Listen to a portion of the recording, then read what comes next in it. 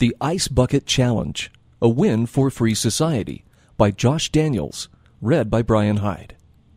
Social networks have been saturated with a wash of Ice Bucket Challenge videos featuring people voluntarily pouring ice water over their heads in the name of charity. One can hardly scroll through their Facebook feed without encountering dozens of these videos posted by everyone from personal friends and family to celebrities and even former presidents. This viral phenomenon is an interesting example of the power of social pressure, as people feel the need to conform to the expectations of others by participating, along with those who might be participating to get personal attention. This challenge is accepted by pouring cold water over oneself and posting a video of the feat wherein the person challenges a few others to do the same. The consequence of declining the challenge is to contribute a moderate sum to a particular charity. All participants are encouraged to donate at least something to the charity, whether or not they douse themselves. The precise origins of the challenge are not clear, but the concept has been used in various ways for many charities. The largest and currently most viral version is raising money and awareness for the ALS Association, which advocates for and supports scientific research to treat amyotrophic lateral sclerosis, Lou Gehrig's disease, a neurodegenerative disease that debilitates motor function. For ALS, the viral challenge has been a financial boon. The association has received $53.3 million in donation this August, compared to just $2 million over the same period last year.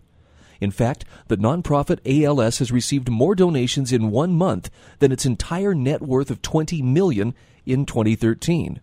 While participating in the challenge is a fun way to cool off this summer, it raises some interesting questions about our society and the role of social pressure.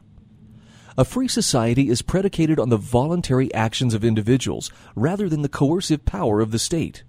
While government resources have been devoted to many noble causes for years, the origin of these resources as confiscated from the people by government force is violative of individual liberty.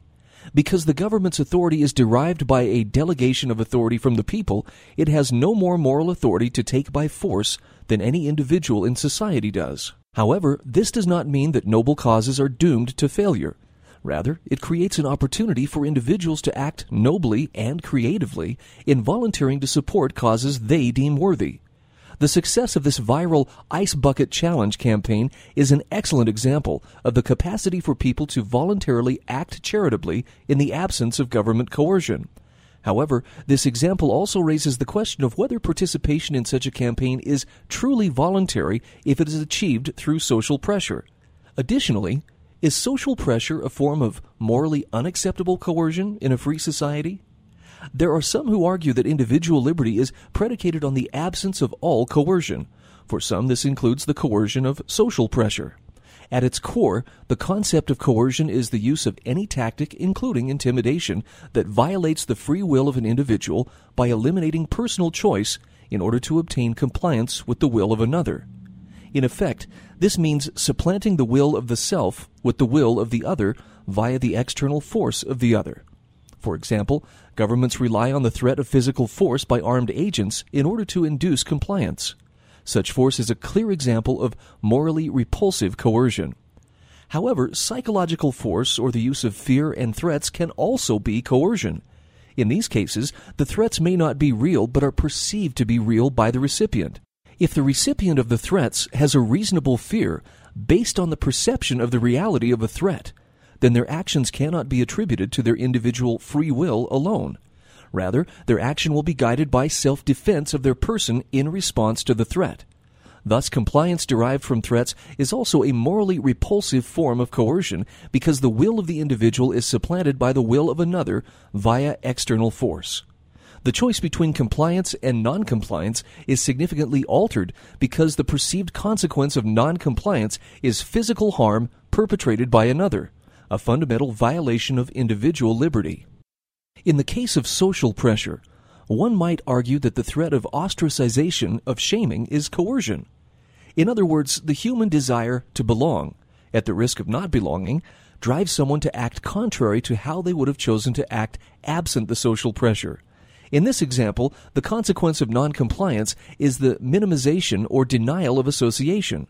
The key difference here is that the ownership of or right to the association of others is predicated on the exercise of free will by those others, the fundamental freedom of association.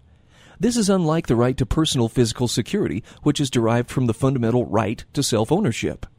An individual does not have the right to the associations of others because in order to enforce that right, it would require coercion of the others and a violation of their free will. Thus, the threat of removal of such associations is not a threat that fundamentally violates individual liberty. Hence, social pressure is not a morally repulsive type of coercion. Now comes the ice bucket challenge. In the challenge, the consequence of non-compliance, not dousing yourself in ice-cold water, is that you have a social duty to donate to charity.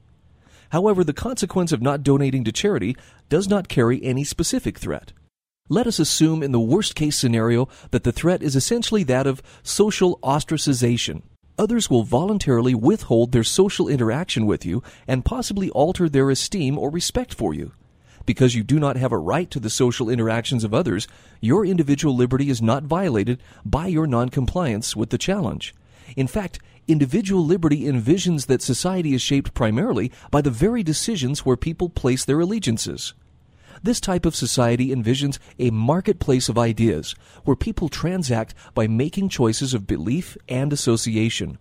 This is the type of voluntary society that allows morality to exist without government force. The charitable challenge is a robust example of how noble outcomes are possible through the voluntary action of individuals. This is one way the marketplace of ideas can create enough social inertia to result in positive collective action despite the absence of government coercion. Creative and voluntary charitable efforts such as the Ice Bucket Challenge should be recognized as a positive action in the larger movement to encourage society to shoulder the burden of care for those in need, rather than the state.